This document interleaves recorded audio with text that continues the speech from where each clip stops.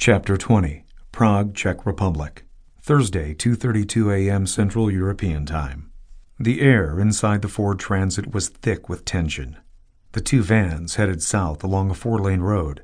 Stephen drove the first van with Naomi riding shotgun. Tanner sat on a bench behind them, separated by a security cage. Heavily modified by a friend of Tanner's who ran an auto shop in France, the aftermarket modded vans featured more powerful engines, reinforced frames, bulletproof glass, run-flat tires, and Kevlar-lined walls, floor and engine compartments. While not exactly tanks, they could withstand gunfire better than most vehicles. Each van's cargo bay was stocked with the tools of the team's trade. The bench Tanner occupied was an arms locker, stocked with enough weapons and ammo to start a small war. A pair of lockers on the opposite side contained an assortment of explosives and a pair of consumer-sized drones for recon work. A roof hatch allowed the team to either engage a target in any direction or release and retrieve the drones. "We're at about a half tank," Stephen reported. "Better refuel now while we have the chance. Gas station coming up." "Do it," Tanner said. Then he spoke into the microphone of his radio headset. "Prime to 2, gas station coming up, pit stop time." "Gas station, copy that." The first van, mostly white, thanks to the magnetized panels, pulled into the gas station and come to a stop next to a pump. The station wouldn't have been out of place in the U.S., several pumps under an awning with a convenience store set back on the lot. The trio got out, Tanner leaving his headset inside the van and wearing a watch cap down low over his forehead.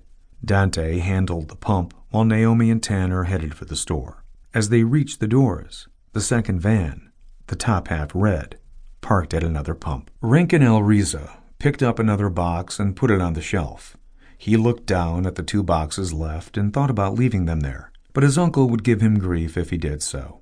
He was supposed to be a warrior of Allah, not a gas station attendant. He wanted to fight the infidels trying to destroy the caliphate and Islam.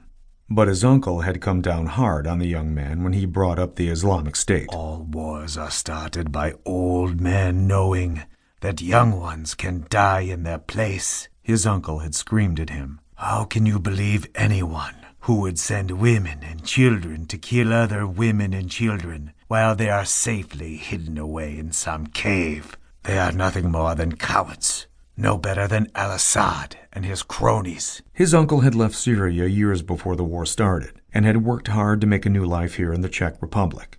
He kept his family, wife, 2 daughters, 3 sons, and Rankin, together through sheer force of will. Rankin had buckled under the pressure and stayed, working at one of his uncle's gas stations. A thin swinging door separated the storage room from the front of the store, and the bathrooms were next to the door. He reached down to pick up the next box when he heard a male customer say, "Have you contacted Casey?" Rankin stopped. They were speaking English, while his own English skills were far from fluent.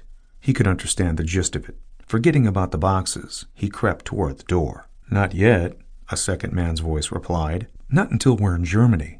Besides, he won't be up for another 20 minutes. Rankin felt himself tremble.